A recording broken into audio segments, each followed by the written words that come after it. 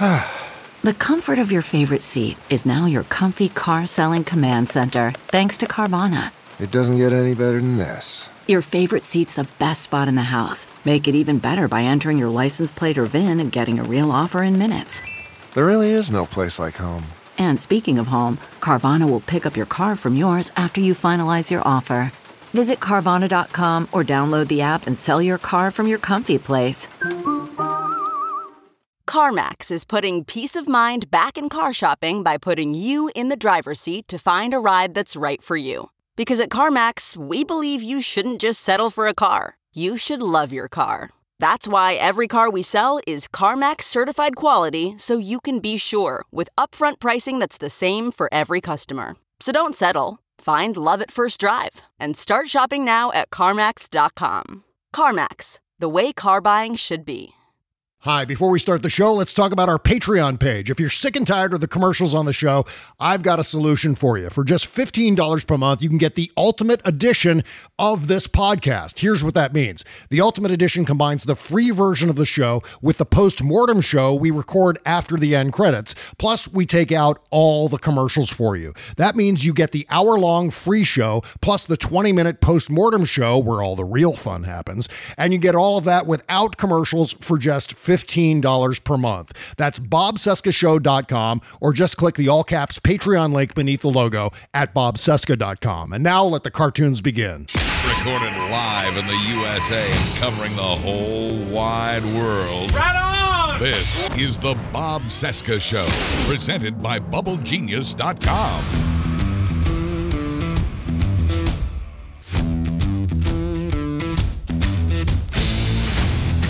From our nation's capital, it is Wednesday, March 3, 2021, and this is the interview edition of the Bob Cesca Show on the Sexy Liberal Podcast Network.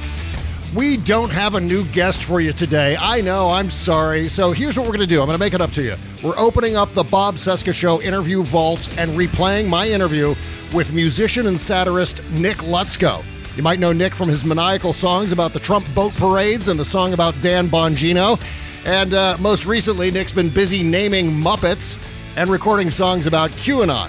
NickLutsko.com, also Instagram.com/Nick Lutsko. Meanwhile, if you like what you hear today, don't forget to subscribe to our bonus content at Patreon.com/Bob Cesca Show. Okay, here comes an encore interview with Nick Lutsko. It looks like you're keeping busy during the pandemic. I mean, beyond all the music writing and work you do on Twitter and so on, Spotify.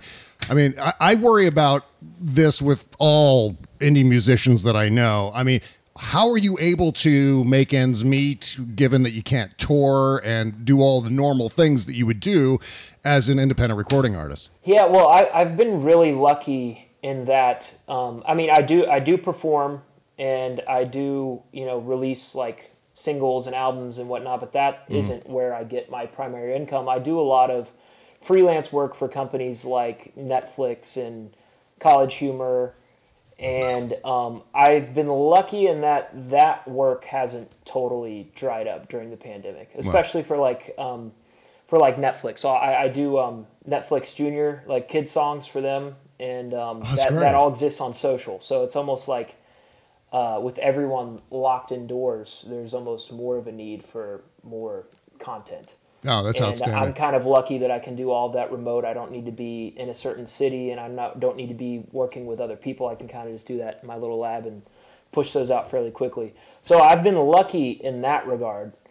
And I'm also lucky that I have a wonderful wife and 3 cats that have kept me That's so cool. Yes, and we've all been treated to your wonderful house. That looks like it's got some sort of sauna in the basement, plus there's a... looks like some kind of golem living under the stairs. So yeah, it seems like a nice place. Specifically, tell me about your kids show. Does that involve, I assume, the puppets as well, or is there a satirical edge to it? Tell me about the Netflix deal. No, ironically, it's strictly just kind of like a day job way to make, it's just that I write this, they'll reach out, they say they want a song about brushing your teeth or confidence or gratitude or any of those things, and I'll produce a song, and then they'll do animation and they'll release that on their socials. It is funny that I have all these puppets and these puppet like people in my band, but that stuff is not, there's really no crossover with the kid stuff. Right. The way that kind of came about for my live show is I've been pursuing music full time for about a decade. Mm-hmm. And the first 2 records I didn't have a band. I just played all the instruments and produced everything myself. And when it came time to start thinking about performing live, I had these puppets that I had made in college just for fun. And the first music video that I made, I decided to use those hand puppets as my backing band in the music video. And by the time I actually did put together a band, it was just this kind of, it was a part of the aesthetic of the group. It was like, why don't we try to bring this world that we've created for the music videos to life in the live show by having like these puppet-like creatures. And it's just kind of a way to add a surreal, absurd aspect to the music that I think has kind of lived on through some of the comedy stuff. As you've mentioned, like The Man in the Stairs and things like that. I'm always kind of trying to get things a little weird and dark whenever I have the opportunity. And you succeed. 1,000% you succeed. It's so great. I mean, in fact, your live show and the stuff that I've seen on YouTube reminds me a little of the Flaming Lips, their live show. I mean, it's got the puppets, the costumes, the unpredictability. You put on a legitimate show. I mean, it's a big deal. That's actually fun to watch. It doesn't seem tortured. Again, it seems effortless. Like so much of your work, irrespective of whether it's live or the comedy material required, all of your work seems like it's just breezy for you. I know it's not really that way, but that's how it comes off. What's the ratio for like a live show? What's the ratio of planning versus spontaneity for one of your typical gigs? Oh, man. Well, firstly, I appreciate all the kind words. That's super nice. Yeah, it's a great question. So we had a really big show in my hometown in Chattanooga towards the end of October, I guess almost exactly a year ago, for the release of my newest record, Swords. Mm-hmm. And yeah, that was months of preparation. We had giant puppets built. We had this local dance troupe called the Pop-Up Project doing choreography. And we had the shows are very theatrical, and we tried to just kind of, obviously the music is top priority, that everything is performed well and is entertaining, but we also kind of like want to deliver on the visual aspect. And it's funny you mentioned Flaming Lips. That's a great example of the kind of show that we strive to put on. But there's definitely so much preparation, but then also when you're there's not much of a budget going into putting, like, it's all homemade and thrown together, and it's not like we can afford to pay that show we did for Halloween. We had the UTC marching brass come up, and that was like 20 so awesome. Horn players come up, and then we have the 15 dancers come up, and then we had so it's like we're asking everyone to kind of donate their time. Mm-hmm. So there is definitely like a lot of components that are very kind of like thrown together on the spot, and a lot of improvisational performance. Which is great. Yeah, it's fun to have that kind of mixture of the extremely rehearsed with the impromptu. Yeah, there's something that's extra appealing about doing kind of a high concept, fun, weird show and having it come off as seeming as if you just put it together in the parking lot outside. How did you end up, going back to the puppets, I mean, how did you end up landing on puppets as kind of being part of your thing? Yeah, so I had the puppets. I mean, this is it's just funny how like inconsequential it was at the time. But I was in college. I was like a sophomore in college, and it was 2011. The Muppets, the like kind of Muppets reboot had just come out. Oh yeah, with Jason Segel. Yeah, with Jason Segel, and I loved it. And I think it was almost just kind of it reminded me how much I loved the Muppets as a kid. Mm-hmm. And it's just so funny to think of what your average college student is doing with their time. Me and my roommates went to Hobby Lobby and bought a bunch of puppet supplies and stayed up and made puppets and shot dumb comedy videos with them. And they're just these things that I had. Mm-hmm. So like when it came time to shoot that first music video and I didn't have a band, it was like, okay, I can grab this puppet and put him on guitar, and then this puppet can play the drums. Yeah. And it was, and also that first record that I did, someone reviewing it wrote that it sounded like Pee Wee Herman hosting the Beatles at his playhouse or something. Yeah, like yeah. That. And I loved that imagery, and I kind of wanted to lean into that aspect of just like what a rock band would feel like in that world of Pee Wee's Playhouse. Yeah, yeah. Oh my God. And it just takes so much effort though to put together a puppet. And I only know this because I recently did an Alex Jones puppet show for Stephanie Miller's Sexy Liberal Tour. But I actually ended up modding just a religious puppet I bought on Amazon that happened to look like, I mean, it's just all kinds of sacrilege going on there. I'm buying like a Joseph, the father of Christ. I'm buying that puppet and then modding it to look like Alex Jones. But you build your puppets from scratch, which is a hell of a project. I mean, what's the process? I mean, do you do sketches? Do you plan out where you want to go? Or do you just buy a bunch of materials and start hot glue gunning them together? Yeah, definitely the latter. I've always kind of referred to it as like punk rock puppetry because I don't know what I'm doing. I cannot perform my instrument well. I just get out the hot glue gun and I just get to work until something slightly resembles something, and they fall apart so easily. And to be totally honest, in the earliest days, I was making them all myself, but I've kind of got to the point now where I actually like hire. I kind of help brainstorm like the concept and the design, and then I hire professionals to actually execute, and that's why the caliber of a lot of the work has advanced. And also my bass player, who goes by Greasy Rick. It's really funny to kind of look at what that early prototype for what his costume was versus what it is now, because he's a really brilliant artist and has taken it and just made it so much better than what I had done originally. Yeah, that's one of my favorite costumes in the band. Nice. Is your bass player's costume. There's something about it that perfectly fits the look of, you know, what a bass player would look like as a puppet. How would you describe that? Like human-sized puppets or puppet costumes? I don't even know. Yeah.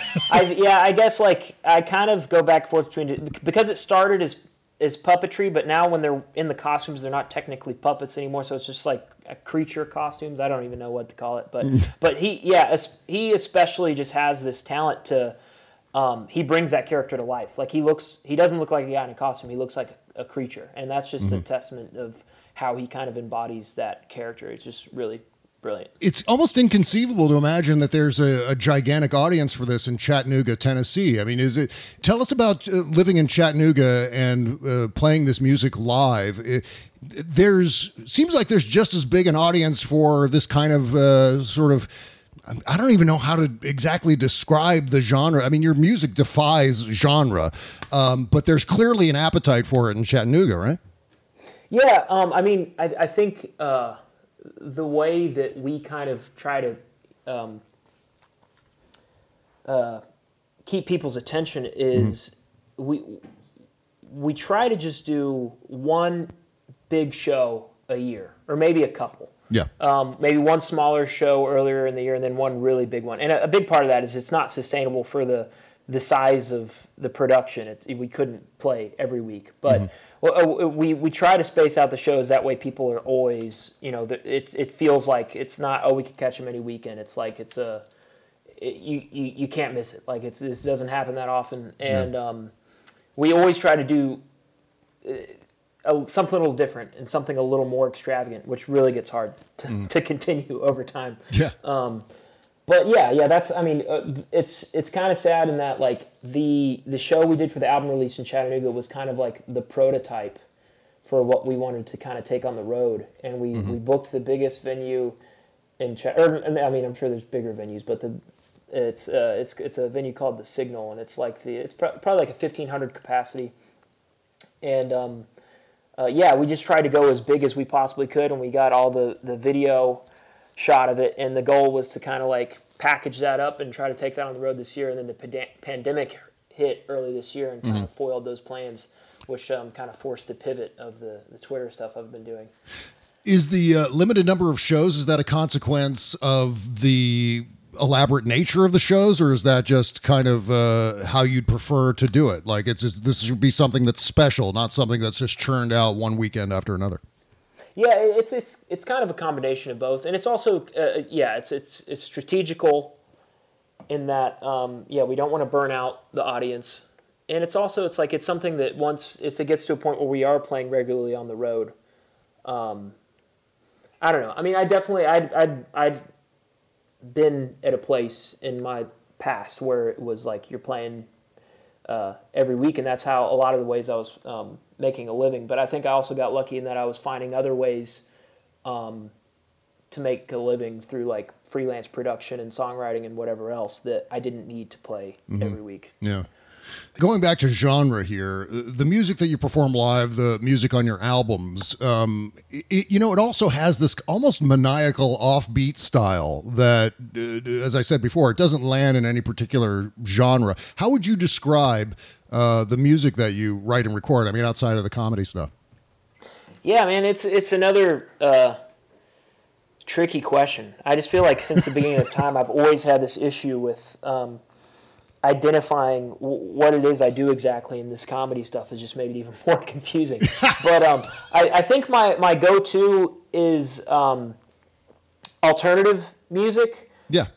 It's a little tricky because I feel like when that phrase came on the scene, it was given to bands like Nirvana and Primus and the Red Hot Chili Peppers, who were an alternative to what you were hearing on the radio, which was a lot of like Bon Jovi and Guns N' Roses.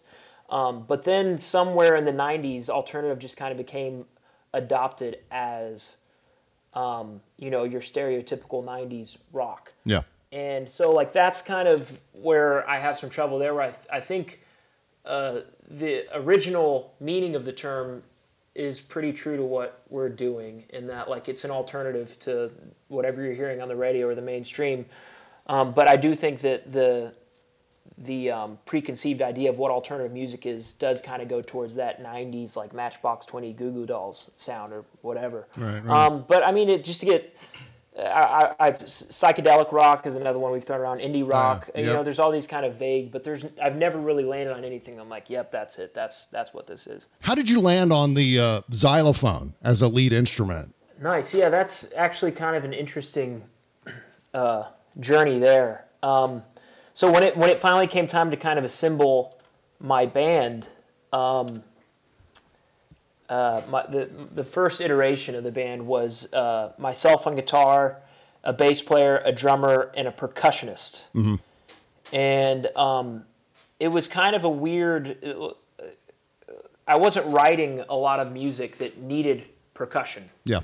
But he was the guy that kind of filled that role initially, was just someone who was available and interested in playing, and it was like, just kind of see what we can do with it. Mm-hmm. And it really added a lot, and there was like some conga stuff and just other like auxiliary percussion, tambourines and stuff, and it was nice. But I really was wishing there was more of like a melodic element there. Yeah. And when I learned that he had also played xylophone in school, I was like, oh, we got to get the xylophone in here. And that person in particular wasn't in the band for that long, mainly because he wasn't that interested in playing xylophone. That wasn't like his primary instrument. But I did realize how much I liked having that. And like, there's just not many rock bands that have a featured xylophonist. Yeah. And around that time, I have a younger brother. He was just graduating high school, and he was taking percussion in school, and he'd played piano his whole life, and he'd done xylophone as the percussion focus that he did in school. Mm-hmm. And my little brother ended up joining the band. At first, it was him just coming up and playing songs on xylophone that the few songs that I had started writing with xylophone as a focal point. But over time, we kind of gave him a larger and larger role, and now he's one of the featured members of the group, and it's one of my favorite parts of the band. Well, one of the things I wanted to do when I reached out to you is see if I could twist your arm into performing a couple of songs live here on the show. Do you want to start with something from one of your albums and perform that for us here, or do you? Maybe we could save the because I gotta hear either Bongino or Boat Parade later in the show. Yeah. But in the meantime, maybe we start with one of your songs from one of the albums, or maybe something you're working on. It's completely up to you. Yeah, cool, man. I'll play you the song sometimes. This song is seemed to do really well on Spotify. Oh yeah. This is number one right now on Spotify on your page. Yeah, number one on the charts. Yep, number one on iTunes.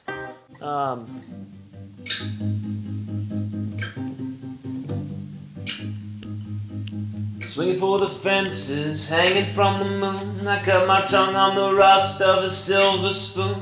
I bet my belly bottom dollar on a hopeless case. And now the devil on my shoulder has a knife in my face. Sometimes the Jordan of the stick is the sharpest. Sometimes the only road to take is the darkest. And sometimes all you gotta say is that it make it go away. Sometimes the only way out is as a carcass. Ow!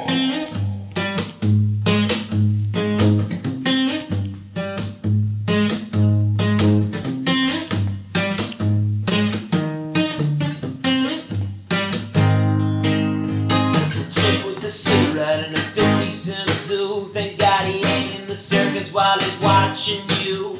I got too close to the furnace, I've been on both sides of the glass, but ain't nobody made a monkey out my monkey ass. Sometimes the short end of the stick is the sharpest. Sometimes the older road you take is the darkest. Sometimes I ain't gotta say that it make it go. Sometimes the older way out is out the card keys. Sometimes you gotta finish what you shouldn't have started. Sometimes you gotta shoot before you see the target. Sometimes daddy's gonna say you're not worth the price to pay. Sometimes the tunnel only leads to darkness. You build a ship, you did, and all go down with it.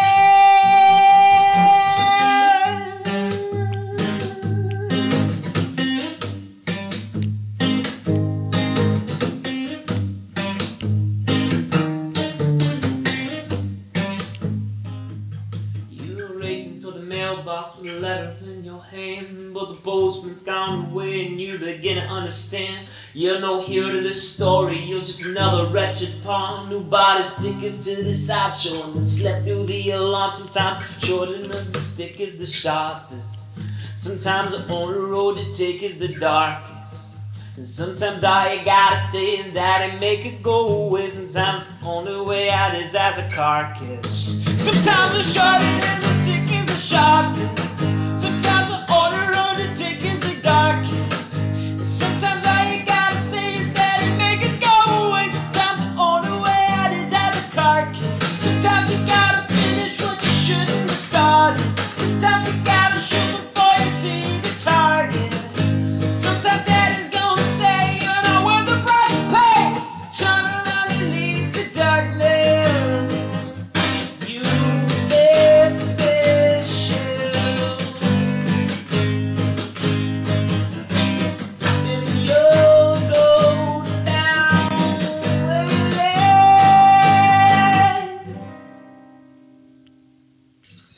All right. Nick Lutsko, amazing.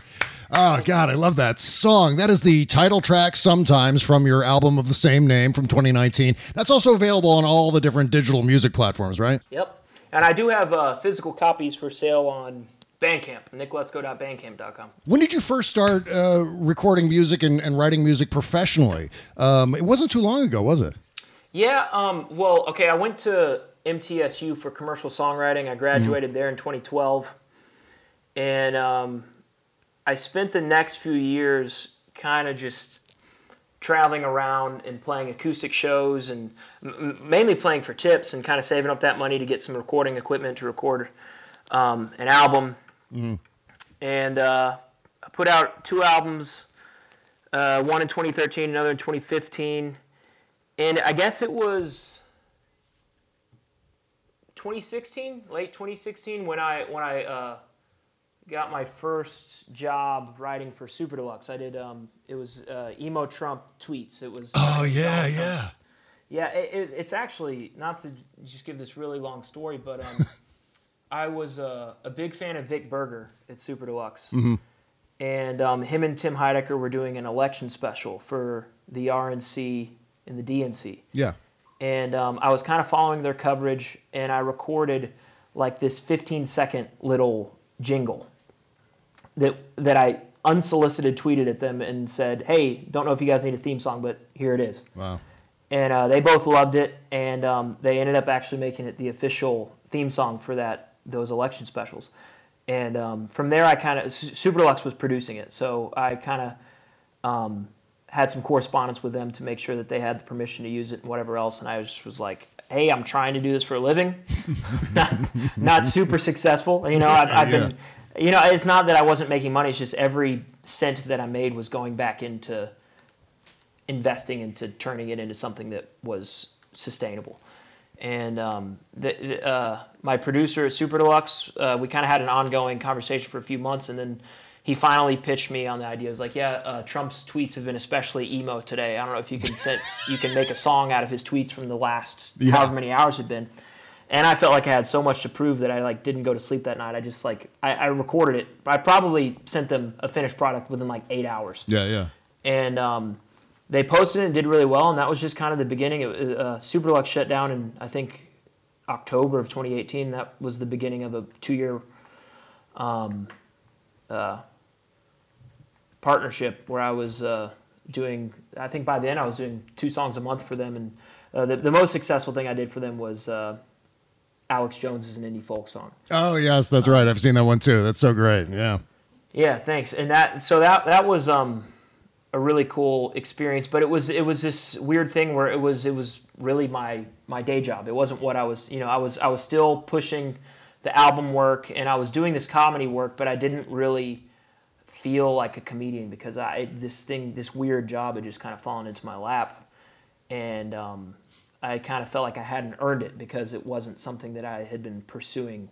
Yeah, I was just going to ask you about that. I mean, how did you end up landing on comedy? Was that an aspiration of yours at any point? I mean, you were saying you were doing puppet show videos in your college dorm and stuff like that, but did you have some sort of ambition to eventually do song parodies and comedy like that? Yeah, I've always loved it, and I've always been such a fan, but in school, I kind of was naturally, I'm not going to say I don't think that I'm not a funny person, but I never had the confidence to. I think it's mainly because music has always been so obviously my number one thing that it was always this kind of thing that was I think maybe I could be good at it, but I don't know. It almost felt unearned or something. It's kind of a weird thing to.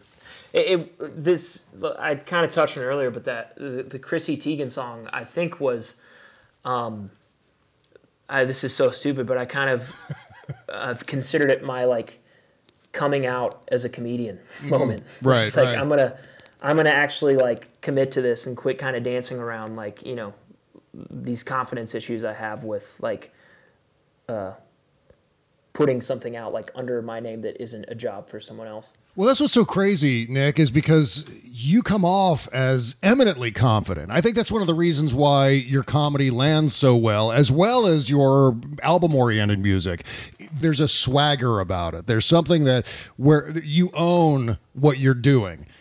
I've been doing this for a long time. I've been working in cartoons, and in fact, you and I both did work for College Humor. I don't know if it was at the same time, but I was doing cartoons for them. It's almost impossible to find that magic formula of what goes viral and what doesn't. But I found that maybe part of it is just owning what you're doing. You can always tell if someone's hesitating a little bit when they're putting something out into the world that's supposed to be funny. It seems like you just don't give a shit whether it's well received or not. And maybe that's why it goes viral. That's maybe why it's so successful.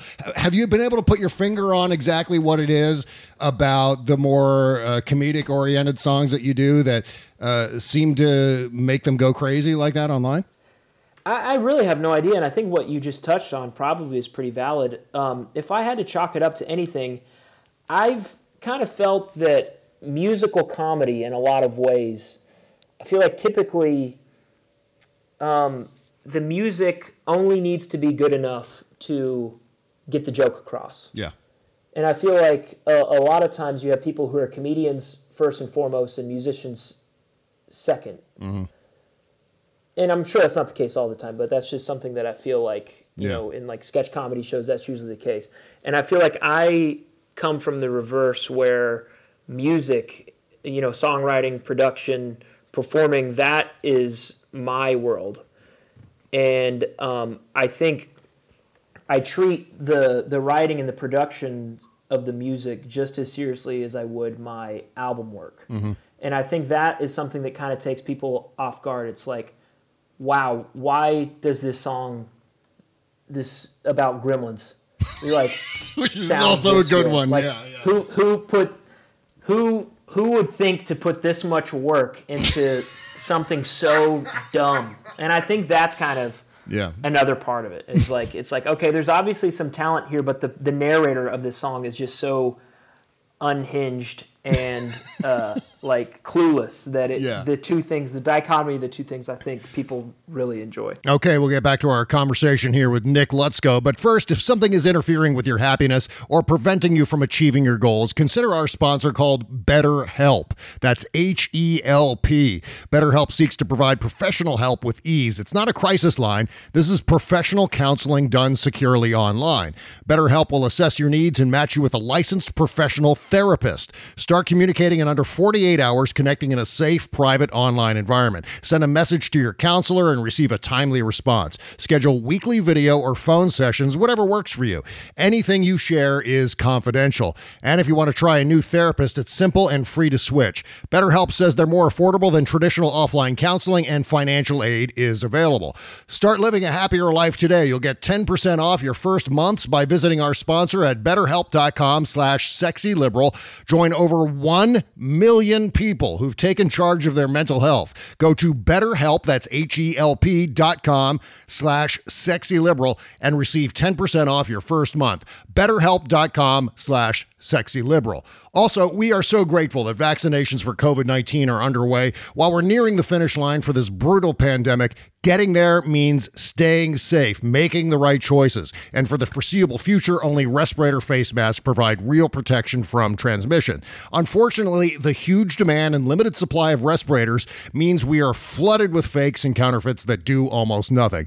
Well, right now, the NewDealShop.com has FDA-authorized N95 respirator masks with anti-fraud labeling on every single package that can be verified right on the manufacturer's website. They're tested in the United States by the NPPTL and provide the most significant level of protection. These respirator masks are in stock in the U.S. and ship immediately for free.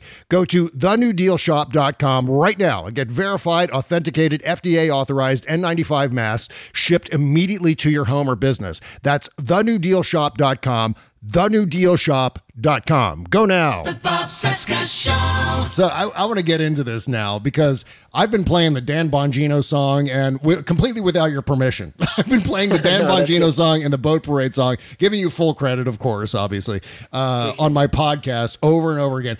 Everyone loves this. My girlfriend, Kimberly Johnson, also does a podcast. She thinks Boat Parade is the funniest goddamn thing she has ever seen in her entire life. And it's the yelling at the end. It's the screaming. I've been referring to, especially these two videos, as being aggressive mockery. I don't know if that's at all accurate. I don't know if that was your intention to aggressively mock people like Dan Bongino or these boat parades. But let's start with Bongino. I mean, how did that idea form in your head? And is aggressive mockery at all in the ballpark of what you're trying to do? Yeah, I think that hits the nail on the head, and at least in some kind of subconscious way. I think, so as I kind of touched on, these songs I've been doing, it's basically like my typical work week. It's like, okay, say this week I'm working on a College Humor video, and next week I have a Netflix video, and if I have one day in between, like a Friday open, it's like that's the day I'm going to sit down and write and record and shoot a video and upload it. I want to do it all in that one day free that I have. And that's exactly what happened with the RNC. It's just I woke up that morning, I didn't have a job due immediately, and I just got online and I saw like the RNC was starting that week, and it was like, okay, I guess I'm writing a song about the RNC. And see, that's what I mean. That's like the effortless place that it comes from. It's not like you're necessarily slaving over this, like, and you've got, you got a whiteboard up there and you're kind of charting out how to go with this, creating an outline. It seems like it was just like, oh, RNC, let's do that. Yeah. And I mean, that is the true difference between this comedy stuff and my album work, because the album stuff is like truly, like I do slave over it for probably, and like I think I've learned that like it's not necessarily to the song's benefit, like because I've realized how strongly people react to these things that I throw together, and sometimes hours. But yeah, I started writing the RNC song specifically, and those first few lines were just so, I want to be at the RNC, and it's like I'm looking at the list of people who are going to be like, okay, McCloskey, we just learned about them 2 minutes ago, but I'll throw that in there. Yeah. And then it got to the I want to sit with, and it was like, okay, who am I going to put in this song? And it was like, I don't know how I landed on Dan Bongino. But it's just like his name is just so fun to sing that it was just like as soon as I came up with it, I was like, there's not really a real point here, but yeah, that's what I'm going with. Oh, and he's perfect to include. You landed on exactly the right person because he's very easy to rankle, by the way. Has he blocked you yet? He hasn't. That's actually Wow. It's a little disappointing. He hasn't so much as even acknowledged it. Although there has definitely been some sketchiness. The tweet was flagged as sensitive material, like at its peak viral moment. I felt like, as it was just kind of really picking up steam. It like got blocked. And if you're already following me and you're already engaged, you can't see it. But if you were to go on my page through a new Twitter account, it kind of like it's like blurred out, and it's like you have to click to approve the sensitive material. And there's nothing inappropriate about that song or that video.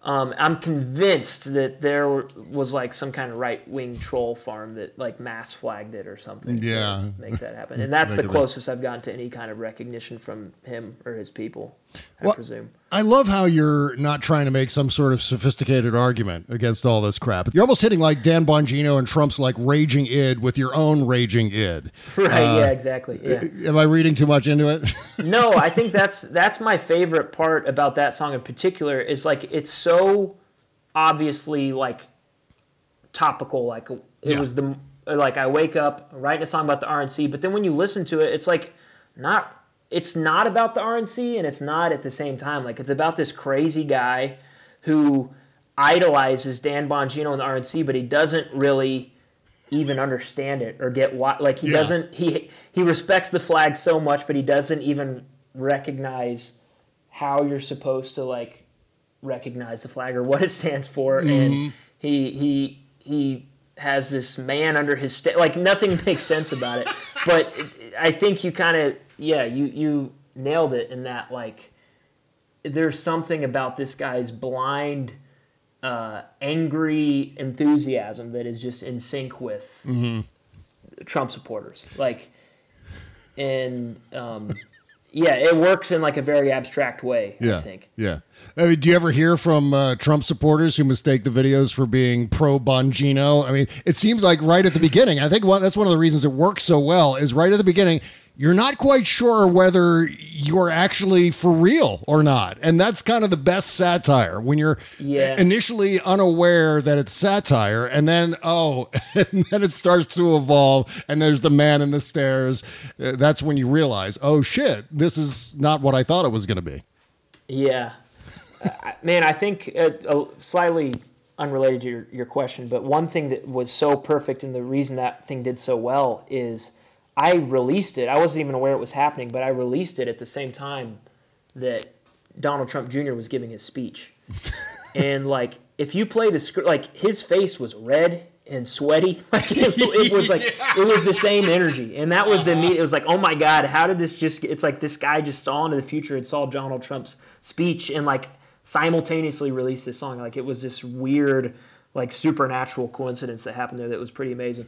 But, I've run into that a lot, where especially the Alex Jones song that I did for Super Deluxe was the worst example of his fans just totally co-opted that song. And he himself played it on his show, and he had a freaking competition of, he had like a $20,000 competition to see who could do the best cover of it. And like, God. It's blatantly mocking him, but somehow his fans just love it. See, that's great. That is perfect. That is a huge victory for you. You were able to infiltrate in a way that they had no idea. I mean, maybe Alex Jones knows, or maybe one of his producers know. I mean, I've had interactions with those people, and you can always kind of hear a little bit of a snicker behind the scenes. Like, I don't know if we take all of this seriously, what he's saying out there on stage. It just doesn't make any sense. He tried to go on his show and say something insane like, I have intel. We know we have intel that we have fans at Super Deluxe, and they sold this to the higher ups at Super Deluxe under the guise of mocking me, but really they're fans of mine. and they know that this song is going to red pill millions of Americans. And like he has this whole story of how this song was some elaborate attempt to, in his terms, red pill. Oh, that's so great. So you're actually now part of the globalist conspiracy, Nick. Yes, exactly. On his side, apparently. Yeah. That's right. So I got to ask you mentioned the sweating. Is the profuse sweating real? Is that intentional, or is that just part of the anger of the character you're playing? It's definitely not real. I don't know if I'm quite ready to reveal all my secrets in that realm. I feel like there's probably going to be a great reveal at some point. But I definitely have a method to get myself to where I am in these videos. Yeah, I don't naturally just... just break out in profuse, like have you don't have a visible layer of slime on you at all times. Right, yes, yeah. The thing that is so great, it's about the end of the Bongino video, but especially the end of the boat parade video. At the end of those videos, you look like I feel most days following this. I mean, I got to cover this shit up close. I'm just my face pressed against the computer screen 24/7 and just ingesting the madness, just sticking my face in the plasma that's zipping through my living room every day. And so I feel like that. I feel like that character. When your mouth starts bleeding because you're screaming boat parade so loudly, I'm like, I have so been there. I don't know if a lot of people can say that, but yeah, I have been there. That's hilarious. Yeah. Was Boat Parade another one of those like one-day projects, or did it take an extended period of time to put all that together? Because you did a lot of exterior work in there too, huh?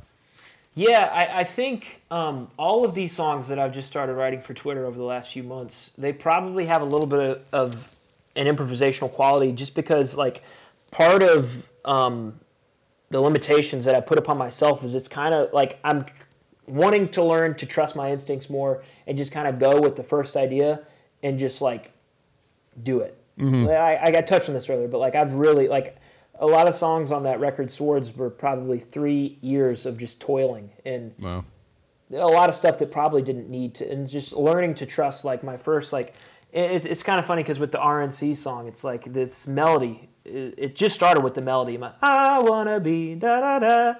And my first instinct was like, this is too simple. It's so silly. People are like, I had no idea. I really, truly did not believe that anyone would.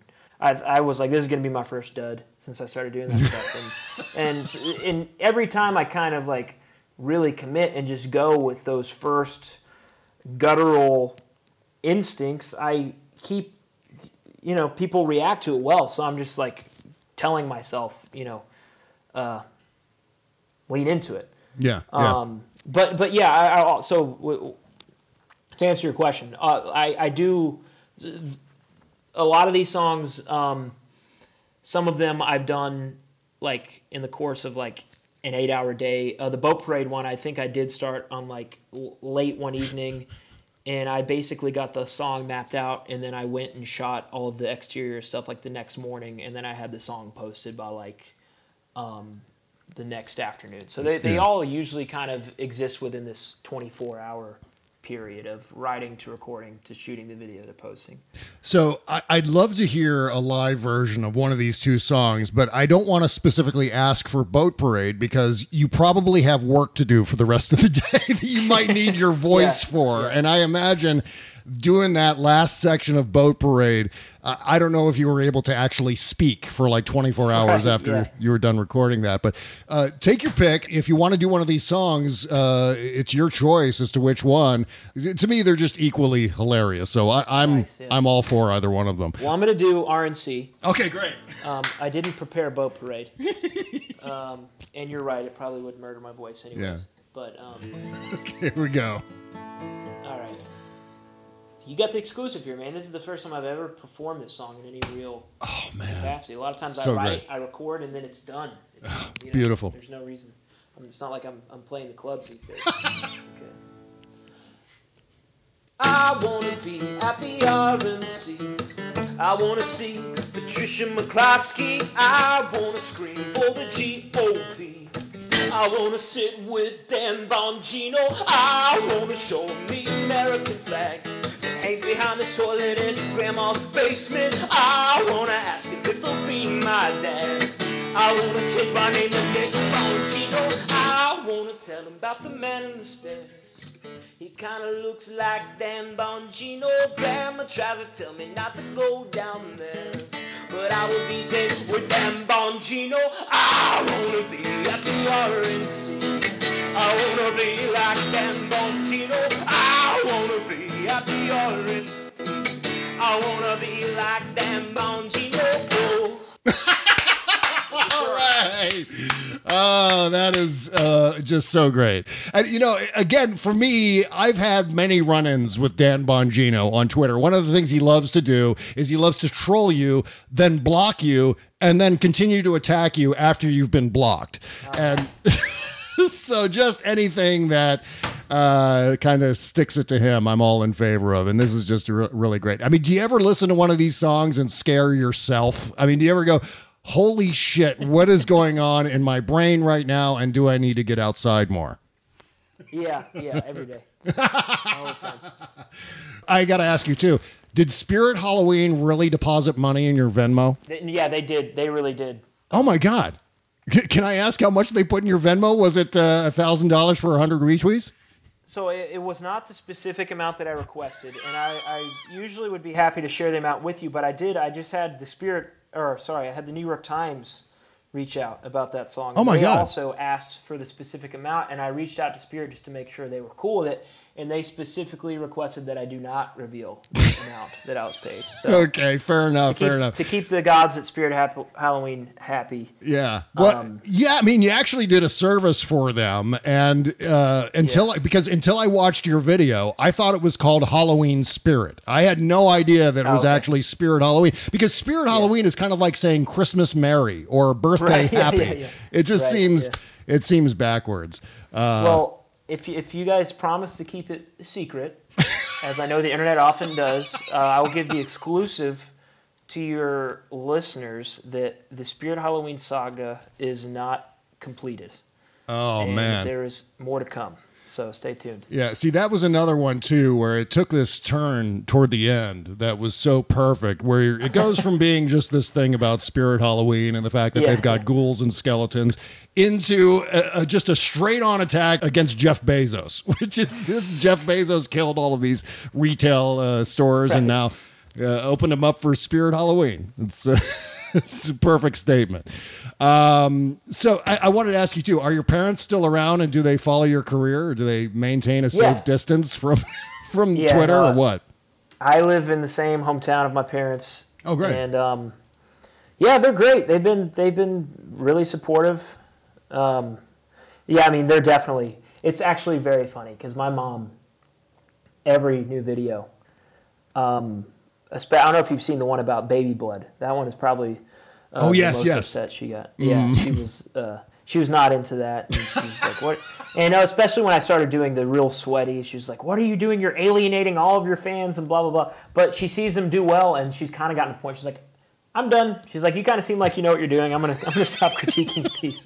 And now it's been a while since she's always been so supportive of everything I do, and she's awesome. Even if at first she's somewhat doesn't get it. Yeah, right. Fully. Yeah, I know. Coming from cartoons, I know exactly how that is. I think my first big viral cartoon had the word cocksucker in it, so I was just like, hey, mom, look at this cartoon. It's going crazy on the internet, and.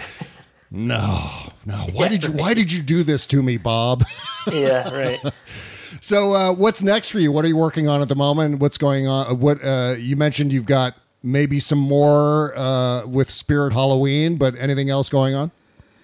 Yeah, that's the big thing. I'm staying busy. I got a couple jobs. I'm juggling with Netflix and Netflix Junior right now. Got a couple freelance things I'm doing with College Humor. I think that's all I can talk about right now. Okay, gotcha. But I really, man, I've enjoyed making these songs so much that I really just am working towards those off days where I can dedicate just to making these weird songs and just really exercising these weird demons that just sitting down and I don't know how Gremlins ended up being the topic of my but it's like. You sit down and it's the first thing to come to mind. It's like, all right, this is what we're doing today, and